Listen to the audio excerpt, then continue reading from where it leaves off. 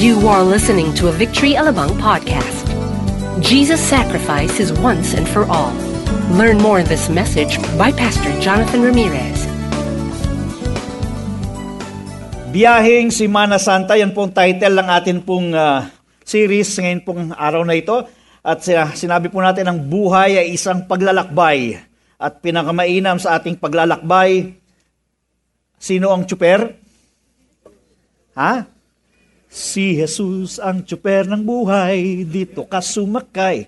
Gasolina'y panghabang buhay, biyahe mo'y sulit. Pagkat patungong langit, hindi pwede ang sumabit. Okay. Pangkunek lang, pangkunek. Okay. So, babiyahe po tayo, okay, kasama natin si Jesus at tinitignan natin sa pamamagitan ng liwanag ng salita ng Panginoon kung ano ang sinasabi ng Biblia patungkol sa Semana Santa o patungkol sa pag-ala-ala sa ginawa ni Jesus doon sa krus, ang kanyang pagkakapako, pagkamatay at pagkabuhay na muli. Yung unang week po natin, tinalakay natin balik-balik kasi ito nga ho'y paglalakbay. At pinag-usapan po natin na tayo pong mga tinubos na ng banal na dugo ng Panginoong Isus, hindi dapat bumabalik sa dati nating buhay. Okay, sa dating buhay ng kasalanan because we used to be dead to sin but now we are alive in Christ. At pangalawang week po, pag-usapan natin pako. Okay, alam niyo yung mga lugar po yan, yung balik-balik pako. Bagong Pag-asa, mga lugar po yan. Okay? Yung pako, of course, tinutukoy naman natin dito ay yung pagkapako ni Jesucristo. Okay? At next week po, pag-usapan natin Bagong Pag-asa because that's our Resurrection Sunday. Okay? Na bago po natin pag-usapan itong pako ay pagpapakita lang muna ako sa inyo ng ilang mga pictures. Okay? Ito po ay ngayon yan, di ba? Palm Sunday. Okay? Sino po nakasubok na sa inyo na nung araw ay bumibili kayo ng palaspas? Taas ang kamay. Yan. Ako rin ho. Okay? Yung nanay ko madalas yung bumibili niyan. Kapag, hindi madalas tuwing Palm Sunday, bumibili siya niyan. At tinanong ko minsan ng mama ko, bakit kayo bumibili ng palaspas? Sabi niya, papabasbasan natin doon sa simbahan nang sa ganun, para pag nilagay natin sa bahay natin, hindi tayo tatamaan ng kidlat. Hindi ba? Yan yung usual na naririnig natin eh. Ewan ko may iba kayong dahilan. Okay, yan po kasi inaalala yung pagdating ni Jesus sa Jerusalem. Hosanna to the Son of David. At sabi po ng mga Bible scholars, those people who were actually praising Him as He entered Jerusalem were actually the same people who were shouting, crucify Him in the end. Okay? So yan daw po. Pero sa ating paniniwala ngayon, bumibili ng palaspas para wag tamaan ng kidlat. Okay? Kaya lang, hindi ko nagugustuhan pagkatapos ng mahal na araw. Kasi yung palaspas na ho yun, kami naman ho ang tinatamaan. Kasi ginagamit ng nanay kong pamalo sa amin. Kaya, anyway, yun, ngayon alam nyo na ang salita ng Panginoon. More or less, you can already gauge. Tama ba yung ganong paniniwala o hindi? Isa pa ho ay kapag dumarating na yung Biyernes Santo, ang tawag dyan, penitensya. At kadalasan sa mga tatanungin ninyo, ang sasabihin nila, kaya nila ginagawa yan is parang mapagbayaran nila yung kanilang mga kasalanan. O kaya ay para mabawasan yung kanilang mga kasalanan. Talagang kung gusto ho nilang tularan po si Jesus, pwede naman hong buntot ng pagi yung gamitin. Medyo mo talaga pag mas marami kang kasalanan, buntot ng pagi gamitin mo. Kasi si Jesus, alam nyo, nung hinahampas siya, ang pinangahampas sa kanya ay yung pamalo na mayroong 4 na katad. Kaya pag palo, kumakapit sa balat niya, tapos hinihilang ganun, sumasama yung kanyang laman, at tumitilansik yung kanyang dugo. Talagang maduguho talaga yung pagkamatay ni Jesus eh. At ito naman yung tinatawag na actual crucifixion.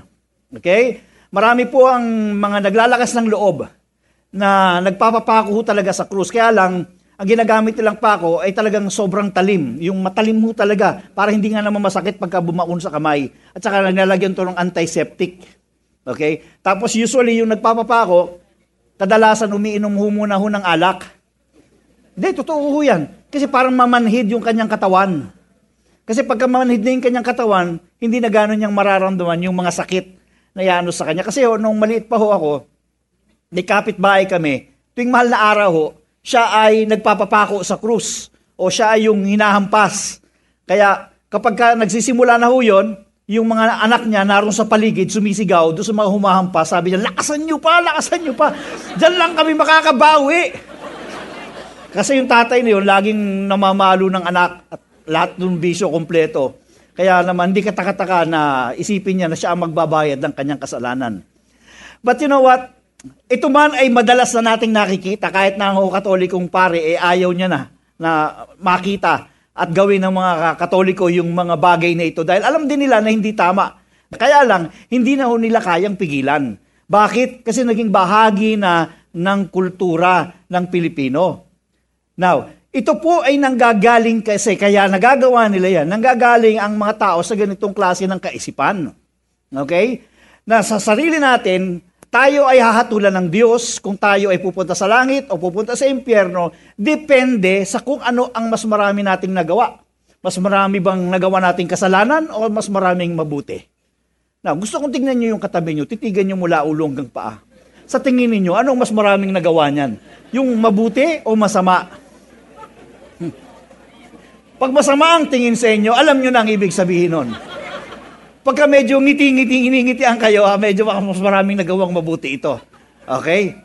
But honestly, magi-gauge ba ninyo? May gauge ba para malaman kung ang taong ito ay mas marami na yung kasalanang nagawa niya kaysa sa mabuti? May paraan ba? Wala. Katunayan, tingin ko sa katabi ninyo, parang tingin nyo mas marami nang nagawang kasalanan yan kaysa sa mabuti. Diba? But wala ho yan Hindi wala hong gauge. Okay, hindi ho yan, ang buhay ng tao, hindi parang basketball. Okay, talo ka kapag at the end of ng quarter race, ikaw ay mas maraming nagawang, mas konti yung puntos mo, no? O mas marami yung kasalanan mo. Pero ang mga tao po, kaya nila ginagawa, yung mga ginagawa nila tuwing mahal na araw, at minsan kahit hindi mahal na araw, ginagawa pa rin nila yun, it's because sa kanilang kaisipan, iniisip na lang, aking kaligtasan ay nakasalalay sa aking mga kamay.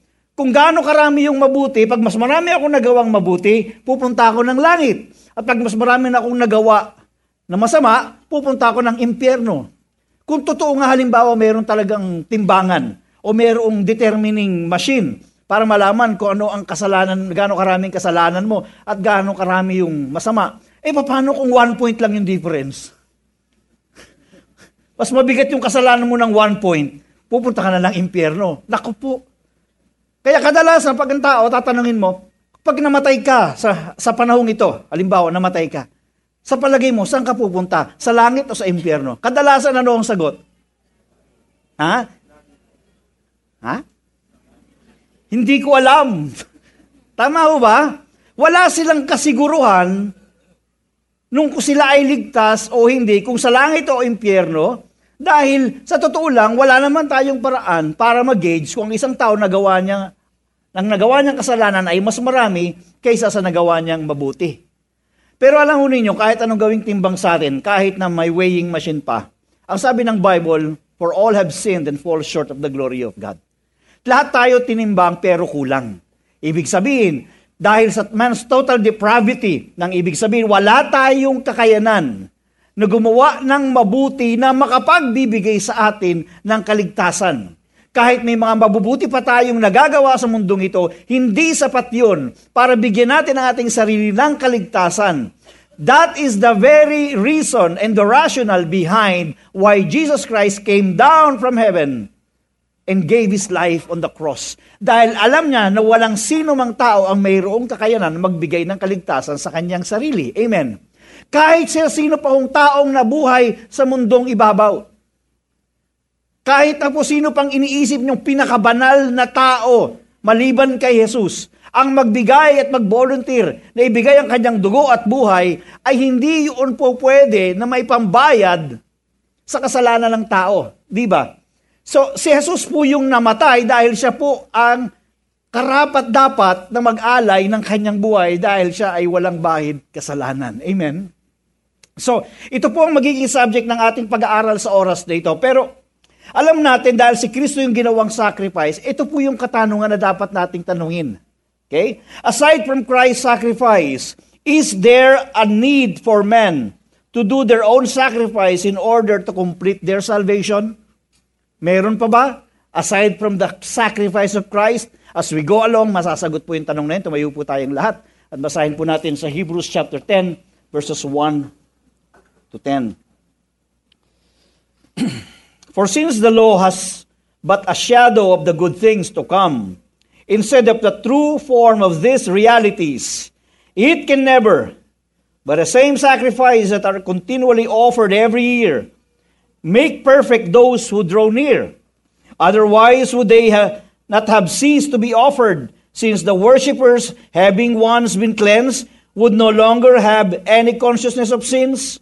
But in these sacrifices there is a reminder of sins every year. For it is impossible for the blood of bulls and goats to take away sins. Consequently, when Christ came into the world, he said, sacrifices and offerings you have not desired, but a body have you prepared for me. In burnt offerings and sin offerings you have taken no pleasure. Then I said, behold, I have come to do your will, O God, as it is written of me in the scroll of the book. When he said above, you have neither desired nor taken pleasure in sacrifices and offerings, in burnt offerings and sin offerings, these are offered according to the law. Then he added, behold, I have come to do your will. He does away with the first in order to establish the second. And by that will, we have been sanctified through the offering of the body of Jesus Christ once for all. Let's pray. Lord, samahan mo po kami sa oras na ito. We just ask you, Father, to let your presence flow in our midst today, Lord God, and enable us to understand your word. Thank you for your divine enlightenment. Thank you, Lord God, that as we study your word, the more reason that we will understand and embrace what you have done on the cross of Calvary. We entrust to you everything, Lord God. Thank you. Let your name be honored, God, in Jesus' name. Amen. Makaupo tayong lahat. Today, we are going to talk about the superiority of Christ's sacrifice. Alam natin ang pagkapako ni Jesus sa krus ng Kalbaryo ay ang kanyang paraan ng pag-aalay ng kanyang sarili sa bawat isa sa atin. And we are going to talk about permanent sacrifice because we know that Christ's sacrifice is superior.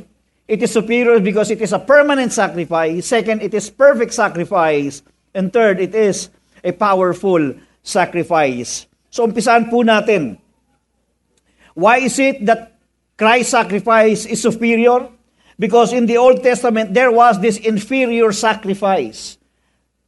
May inferior sacrifice po ng Old Testament na kung sa panahon natin ay gagawin pa rin yung ginagawang pag-aalay na ginagawa sa Old Testament, ito po ay futile na. Wala na hong saysay, wala nang epekto because Christ's sacrifice is superior and it is a perfect sacrifice. Sabi rin sa binasa natin kanina sa verse 1, for since the law, okay, ang law po, pag sinasabing law, ang pinakapuso nito yung 10 Commandments. Pero sa puso ng 10 Commandments na yon, mayroon pang some other law, kasama doon, ay yung pagkakaroon ng tinatawag na Day of Atonement as instructed by God to Moses. Ano po itong Day of Atonement? Ang sabi po ron, for since the law has but a shadow of the good things to come, ang Day of Atonement is anino lamang. Okay? Ano po yung naroon sabihin ng Day of Atonement? Ito po ay araw, taon-taon, na ginagawa ng isang saserdote na sa araw na yon, siya ay mag-aalay ng dugo ng hayop sa loob ng templo para matakpan ang kasalanan ng tao. Bakit kinakailangan matakpan ang kasalanan ng tao? Dahil ang desire ng Diyos, patuloy ng kanyang glory ay mag-dwell sa kanyang mga tao. Mag-dwell lalo na doon po sa temple dahil ang temple is the earthly dwelling of God made by human hands. Ulitin ko po, ang templo is the earthly dwelling of God made by human hands. Now, bakit mo sinabing anino lamang yung ginagawang pag-aalay during the Day of Atonement? Ito po ay anino lamang. Ano ba ang anino? Now, tingnan po ninyo ako. Hindi ho ako mukhang anino. Tama ho ba? Yung anino ho, yon, okay?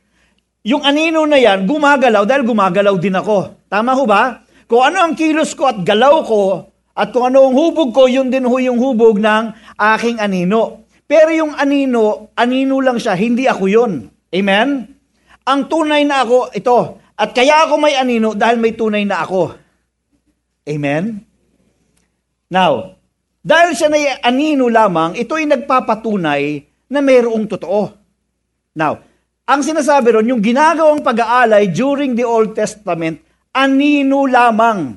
Dahil mayroong totoo na darating in the New Testament at ang totoong pag-aalay ay gagawin ni Jesucristo. Kaya going backward, in the Old Testament, mayroong ginagawang pag-aalay pero anino lamang siya.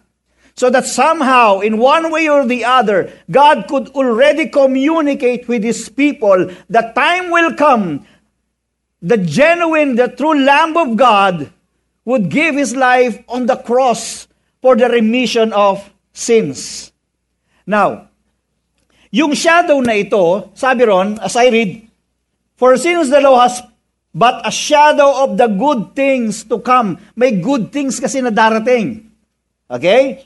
Instead of the true form of these realities, it can never, say never, by the same sacrifices that are continually offered every year, make perfect those who draw near.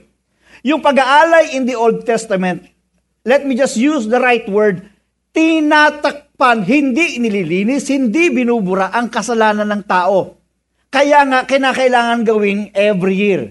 Ibig sabihin, yung pag-aalay ng saserdote ngayon, okay, mayroong expiration, only good for 1 year. Because it was just a temporary remedy for the sin of men. Amen? Kaya sabi rin, it can never, by the same sacrifices that are offered every year, make perfect those who draw near. Hindi nagbubura ng kasalanan. Ito ay nagtatakip lang para ang Diyos ay patuloy nakapangusap sa kanila as a people. Remember that God called Israel as His covenanted people. Dahil yung dawn of atonement po ay nagpapatunay na sila ay may covenant sa Diyos bilang mga tao. That sa pamamagitan ng mga Israelites, God can show to the world that there is only one true God. So kinakailangan ng Diyos na makadaloy sa kanila bilang mga tao. Pero dahil sa kasalanan, hindi magagawa yun ng Diyos. Kaya kinakailangan magkaroon ng pag-aalay ng hayop. At yung dugo nito ang magtatakip sa kasalanan ng tao. That was the temporary remedy. Kaya hindi permanente yung pag-aalay in the Old Testament. Verse 2, otherwise, they not have ceased to be offered, since the worshippers, having once been cleansed, would no longer have any consciousness of sins. But in the sacrifices, there is a reminder of sins every year. Dahil nga ito'y taon-taon ginagawa, ito ay hindi nagbubura ng kasalanan, bagkus ito ay nagpapaalala lang na ang tao ay mayroong kasalanan. Amen? Ulitin ko, hindi ito nagbubura ng kasalanan, hindi naglilinis, lalo pa nga itong nagpapaalala na ang tao ay mayroong kasalanan. Bakit prescribe ng Diyos? Okay? During the time of Moses, na magkaroon ng pag-aalay ng hayop. Ang rational behind it ay naroon sa Hebrews 9:22. Indeed, under the law, say law, almost everything is purified with blood. Say blood. And without the shedding of blood, there is no forgiveness of sins. That's the rational behind. Kaya ang hayop na kanilang pinipili sa pag-aalay ay yung hayop na walang depekto. Walang pilay, walang sakit, hindi bulag, walang high blood, hindi diabetic. Yun po yung requirement. Kailangan walang sakit. Bakit? Anino siya. Anino ng gagawin ni Kristo in the New Testament because Christ has no defect. Now, madalas nating naririnig yung si Jesus ang kordero, di ba? Kordero ng Diyos na nag-aalis.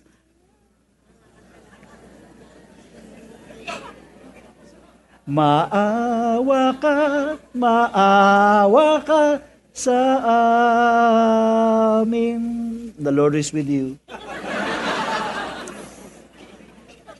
Nung bata pa ako, kinakanta ko lang yun, hindi ko naintindihan. Di ba? Kadalasan kinakanta natin, and there's nothing wrong about the song. Nagpapakita ito ng isang mensahe na si Jesus, ang kordero, the Lamb of God, that takes away the sins of the world. Sino ang anong nag-aalis? Yung kordero ng Diyos dahil yung kanyang dugo ay kanyang ibinigay at si Jesus, yung kordero na yon. Ito ay ipinanukala po ng batas in the Old Testament at ang Diyos po ang nagsabi nito because that is somehow God's way of communicating that someday there will be that reality. That is just a shadow, but that is a shadow of the reality of the true one na darating si Kristo at ibibigay yung kanyang sarili at siya yung magiging kordero ng Diyos o Lamb of God that would take away the sins of the world.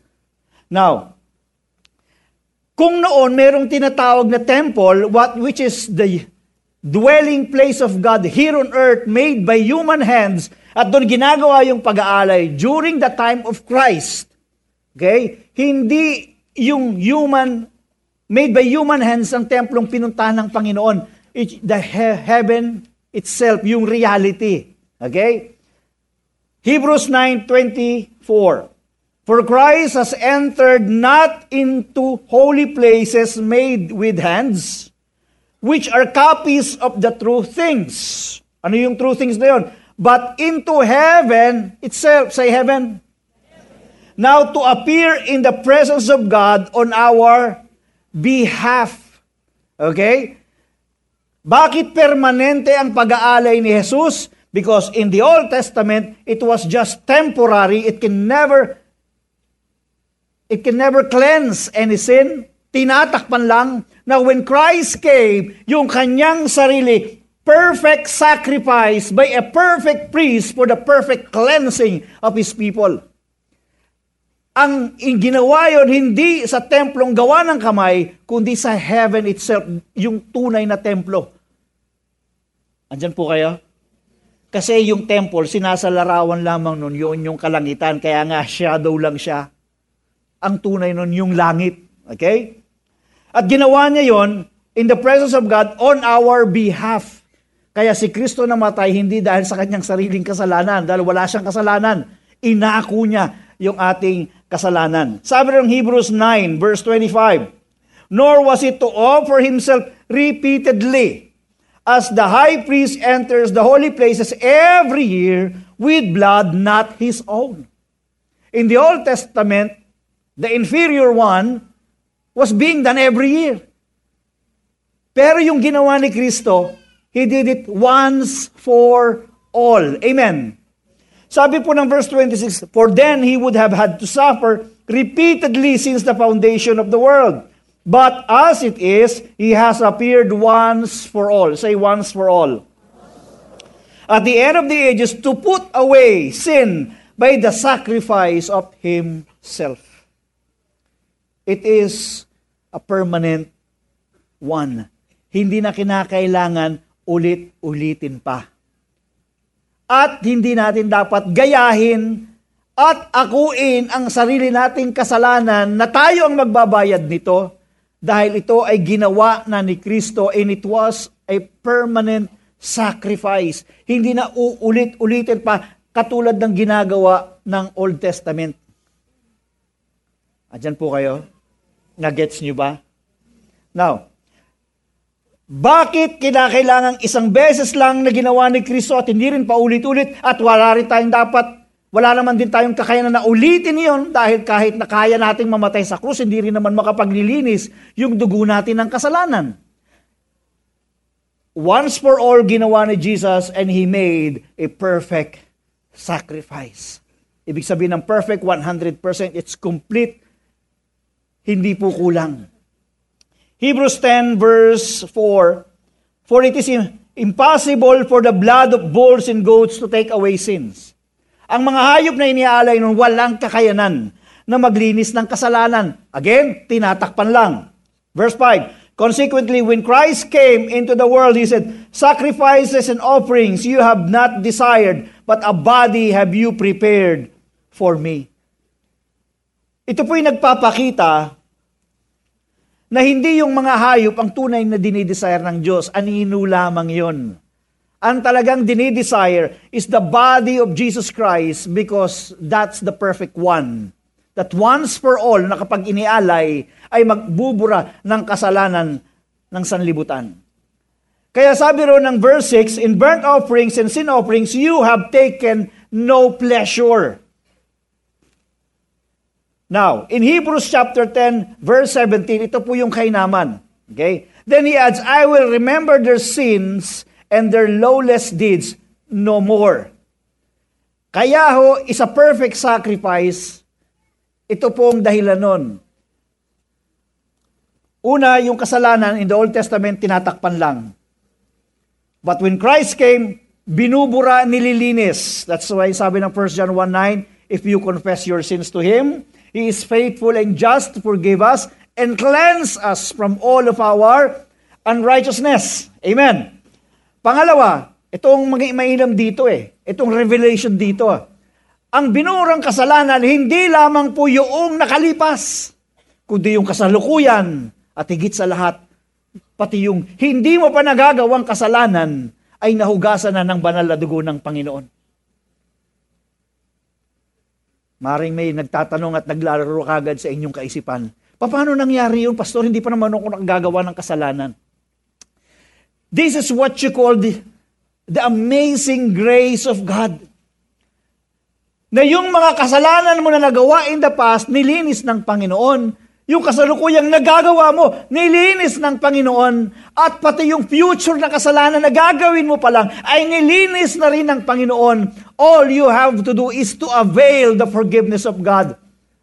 Hindi mo kinakailangan mag-alay ng hayop. Hindi mo kailangan ialay ang sarili mong dugo. Hindi mo kailangan gumawa ng anumang bagay para bayaran ang iyong kasalanan because si Kristo na ang nagbayad ng kasalanan mo.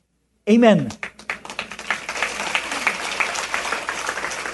Nung bago ako sa Panginoon, hindi ko maintindihan paano yung future sins. Nilinis na ng Panginoon. Yes, ibig sabihin lang nun, God made available the forgiveness because it has already been paid on the cross. Advance yung ginawa ng Panginoon. Kahit na nga yung tao hindi pa isinisilang sa mundong ito, pati kasalanan niya, kung darating yung sandali na siya'y mabuhay at ikumpisal niya ang kanyang kasalanan, ang kapatawaran ay nakalaan na kagad sa kanya. Andyan po kayo?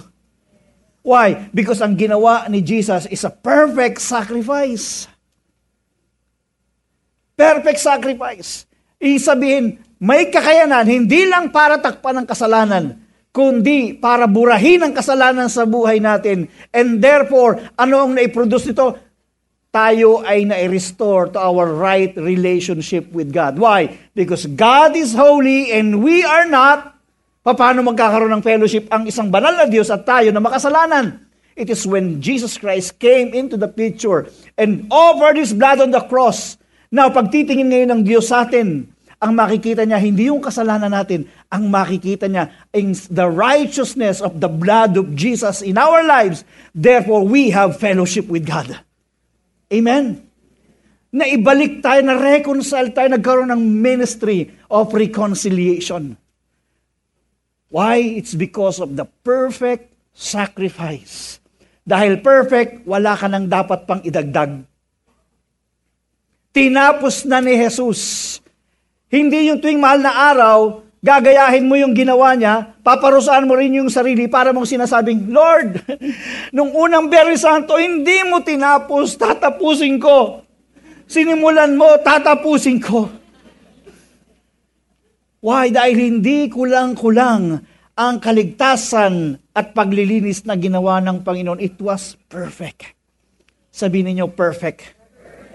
At yun gusto kong lagi niyong itanim sa inyong kaisipan. Kasi nakapasok sa mindset natin na kailangan may gawin ako Kasi pakiramdam ko parang hindi pa ako napatawad. Alam mo ninyo, kaya nga may pananampalataya tayo Dahil ang pananampalataya ay nakasandig sa katotohanan, hindi sa nararamdaman. Kasi lahat tayo, pag pakikiramdaman natin, lagi natin tinitignan yung unrighteousness natin. Kaya pakiramdam natin, naku, kahit yata nag-confess na ako kay Lord ng kasalanan ko, pakiramdam ko parang hindi pa ako napatawad Tingnan mo yung katabi mo. Sige, tingnan mo yung katabi mo. Mukha ba siyang guilty? Napaka-guilty. Kung lahat tayo, pagaganahin lang natin yung pakiramdam natin, parang guilty tayo. Kahit na sinuko mo na yung buhay mo, kahit na, Lord, patawarin mo ako, feeling mo pa rin guilty ka.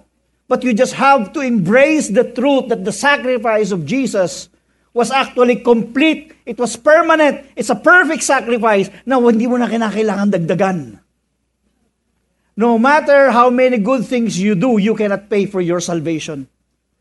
But because it would take a perfect man with a perfect blood, of course, to be offered on the cross to cleanse us from all of our sins, because without shedding of the blood, there is no remission or there is no forgiveness of sins.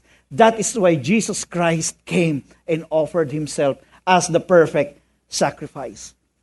Kaya yung katanungan pong, is it possible for men to offer their own version of sacrifices to gain favor or forgiveness from God? Anong sagot? Unfortunately, in our culture today, maraming tinatawag na men's religious sacrifices. Ay, gagawin ko ito para i-bless ako ni Lord. Kailangan mapahirang ko ito ng aking panyo. At pag naipahirang ko ng aking panyo, ipangpapahid ko ito sa lahat ng bahagi ng aking katawan.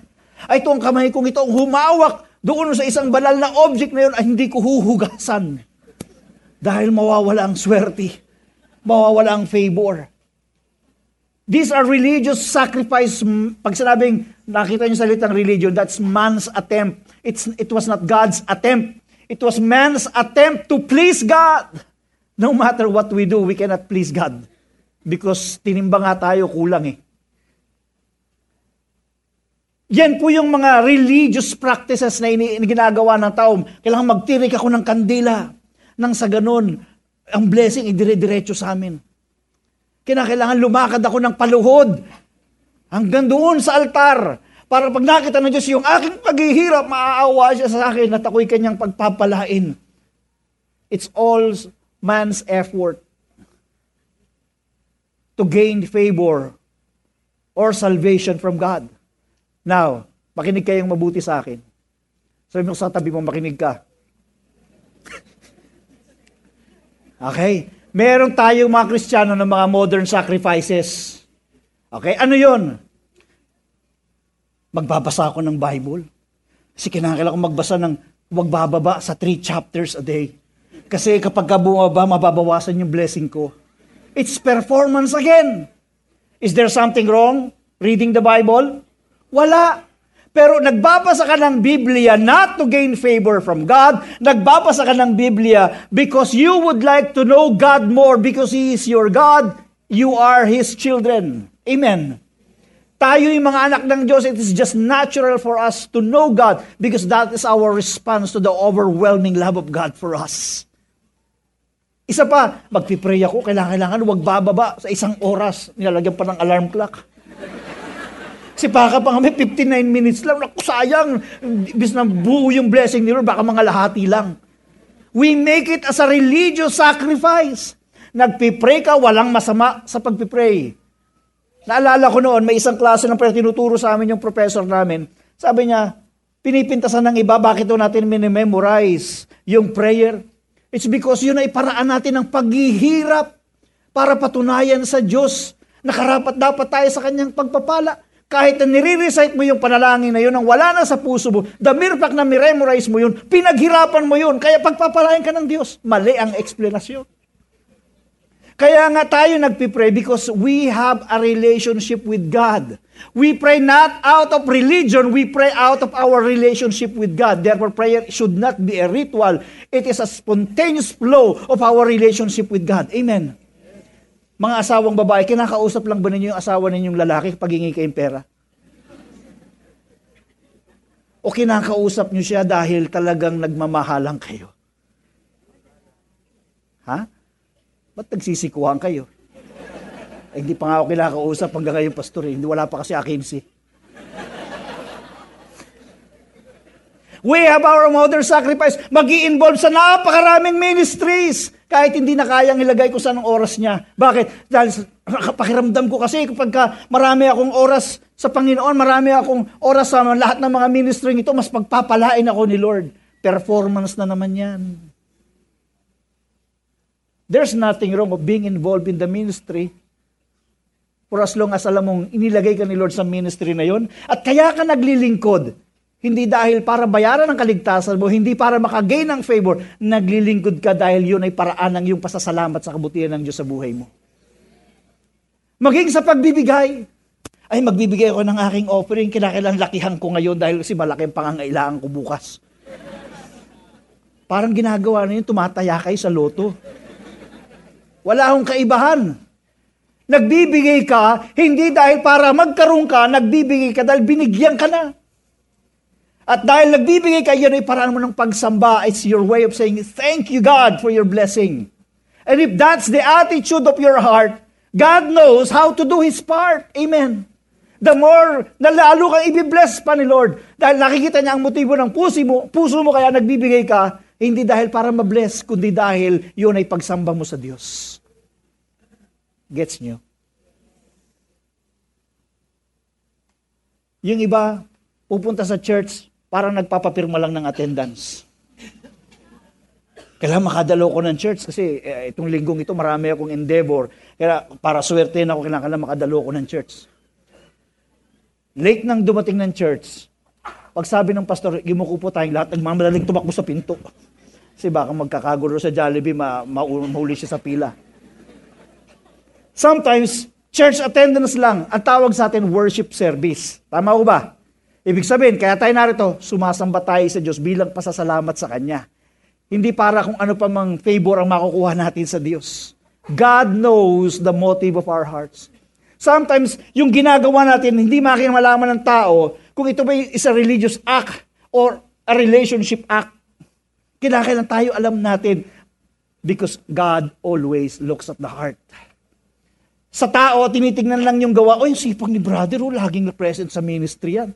Sa pananaw ng tao, pero ang tanong, yung sa puso niya, ano ba ang motibo niya, bakit niya ginagawa yung bagay na yun? Ginagawa ba niya yun dahil mahal niya ang Diyos? O ginagawa niya yun to gain favor from God? Or to please men? We have a relationship with God and we must own that relationship. Hindi, minsan, ningingitian natin yung mga taong gumagawa ng mga religious sacrifices, we never realize tayo mismo may mga ganun tayo sa buhay natin. Kahit na tayo ay Kristiyano pa. It's a performance base. Listen to me, even if I am preaching here and I am so passionate in my preaching, if I am doing this because I would like to perform and I would like to gain merit from God, then the motive of my preaching is wrong. But if I am preaching to you because I have the desire to impart to you the grace that I also received from God, and this is my way of worshiping God and serving Him, then that's based on relationship. Mga kapatid, hindi pa ako pastor, nangangaral na ako ng salita ng Diyos. I started preaching at the age of 18. Hindi ako full-time. Nagplant ako ng church, hindi pa ako full-time. Volunteer ako, nakapag-plant na ako ng church. I did it not because to gain merit from God, not because I would like to be somebody. I did it because ang heart ko, mahal ko ang Diyos. And I pray, the very reason kung bakit kayo nakaupo dyan at nakikinig ngayon, dahil mahal ninyo ang Panginoon. Hindi dahil para itong Holy Week pagpapalain kayo. Amen ho ba? Why don't we give God a big, big hand?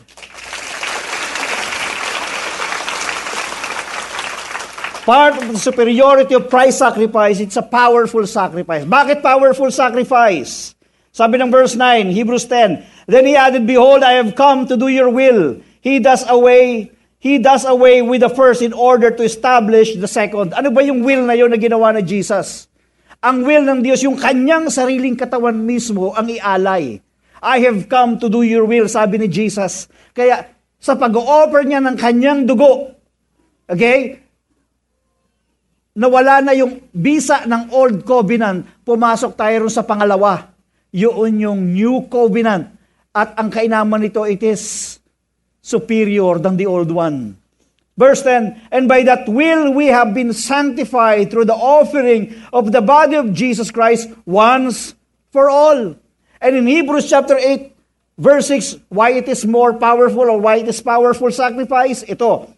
But as it is, Christ has obtained a ministry that is much more excellent than the old. Much more excellent. Say, much more excellent. Alam niyo kung bakit? Dahil nakapasok tayo sa new covenant with greater benefits and privileges signed by the blood of Jesus Christ. Kung tayo, pag nagbabasa tayo ng Bible, nakita mo yung ginawa ni Lord kay Moses, bumuka yung pulang dagat, umulan ng tinapay. Sa buhay ni Elijah, makita mo, hindi umulan ng 3.5 years by his prophecy. At nung siya ay nag-pray, umulan naman. Himala, gulat na gulat tayo sa mga himala at blessed na blessed tayo. But you know what? Mas mapalad tayo ngayon. Alam niyo kung bakit? Because we are in a new covenant with God with better promises, with greater privileges. Amen.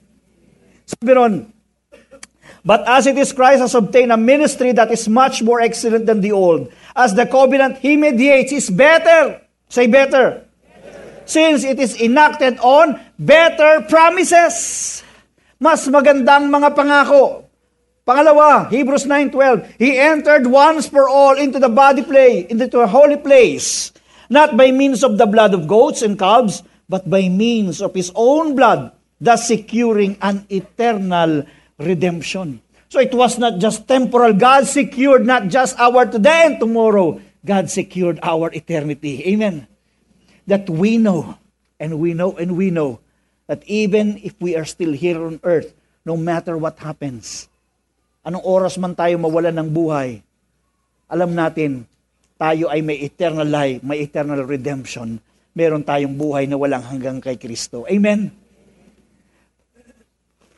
Hebrews chapter 9, verse 15. Therefore, he is the mediator of a new covenant, so that those who are called may receive the promised eternal inheritance, since a death has occurred that redeems them from the transgressions committed under the first covenant. God has given us promised eternal inheritance. It was not just an eternal life, but an eternal inheritance. God has already secured our eternity. Now, the question is, kung nagawang ibigay ni Jesus o nagawang ibigay ng Diyos ang kanyang kaisa-isang anak para sa ating kaligtasan, hindi kaya ring ibigay ng Diyos yung mga pangangailangan natin araw-araw? Hindi kaya kayang ibigay din ng Diyos yung kagalingan mo sa iyong sakit? Hindi ba kayang ibigay din ng Diyos yung pambayad mo sa iyong utang, yung pambayad mo sa iyong mga bills? Hindi kaya rin ng Panginoon yung patong-patong ng problema na hindi mo alam lulutasin, hindi kaya kayang ibigay din ng Diyos ang kasagutan sa mga yon? Kung si Kristo, ang kaisa-isang bugtong na anak ng Diyos ay ibinigay para sa ating kaligtasan, how much more the things that we need in life, mas lalong kayang ibigay yun ng Panginoon sa atin. Amen? Palakpakan po natin ng Diyos. Ano ang magiging attitude natin towards God, knowing this truth in our lives? Kaya importante yung maintindihan natin what the gospel is eh. Kasi pag nananalangin ka, you will have the confidence. Ang sabi ron, therefore, brothers, since we have confidence to enter the holy place by the blood of Jesus, by the new and living way that He opened for us through the curtain that is through His flesh, and since we have a great priest over the house of God, let us draw near with a true heart and full assurance of faith. Sabihin niyo, full assurance of faith.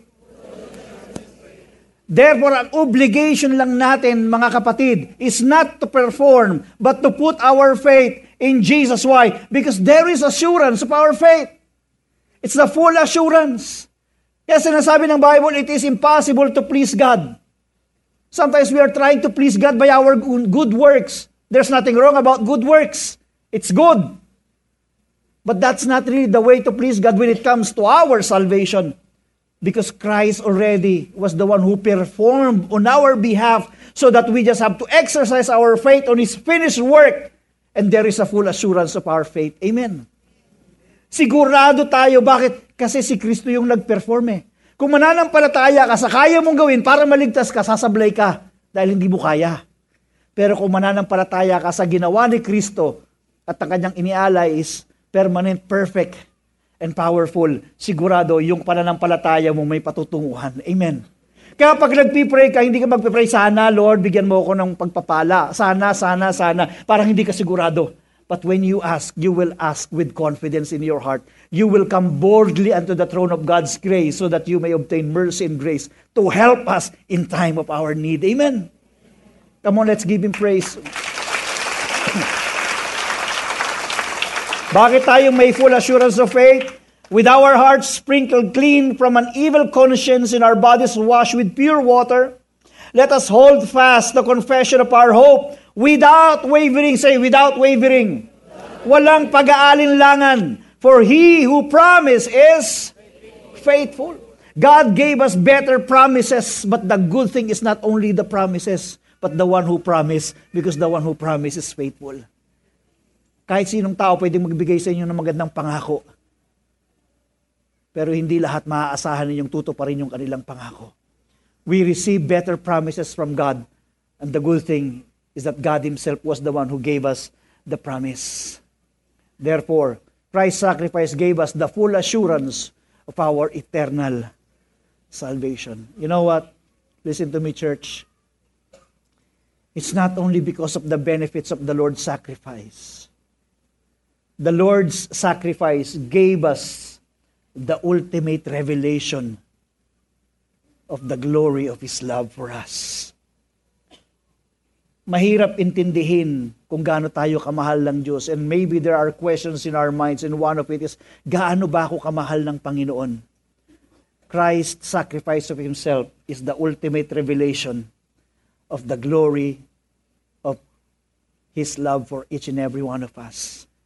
And the more we meditate on the revelation of His love, the more we will bring down to our knees and say, Lord, I honor You, I worship You, I humble myself before You.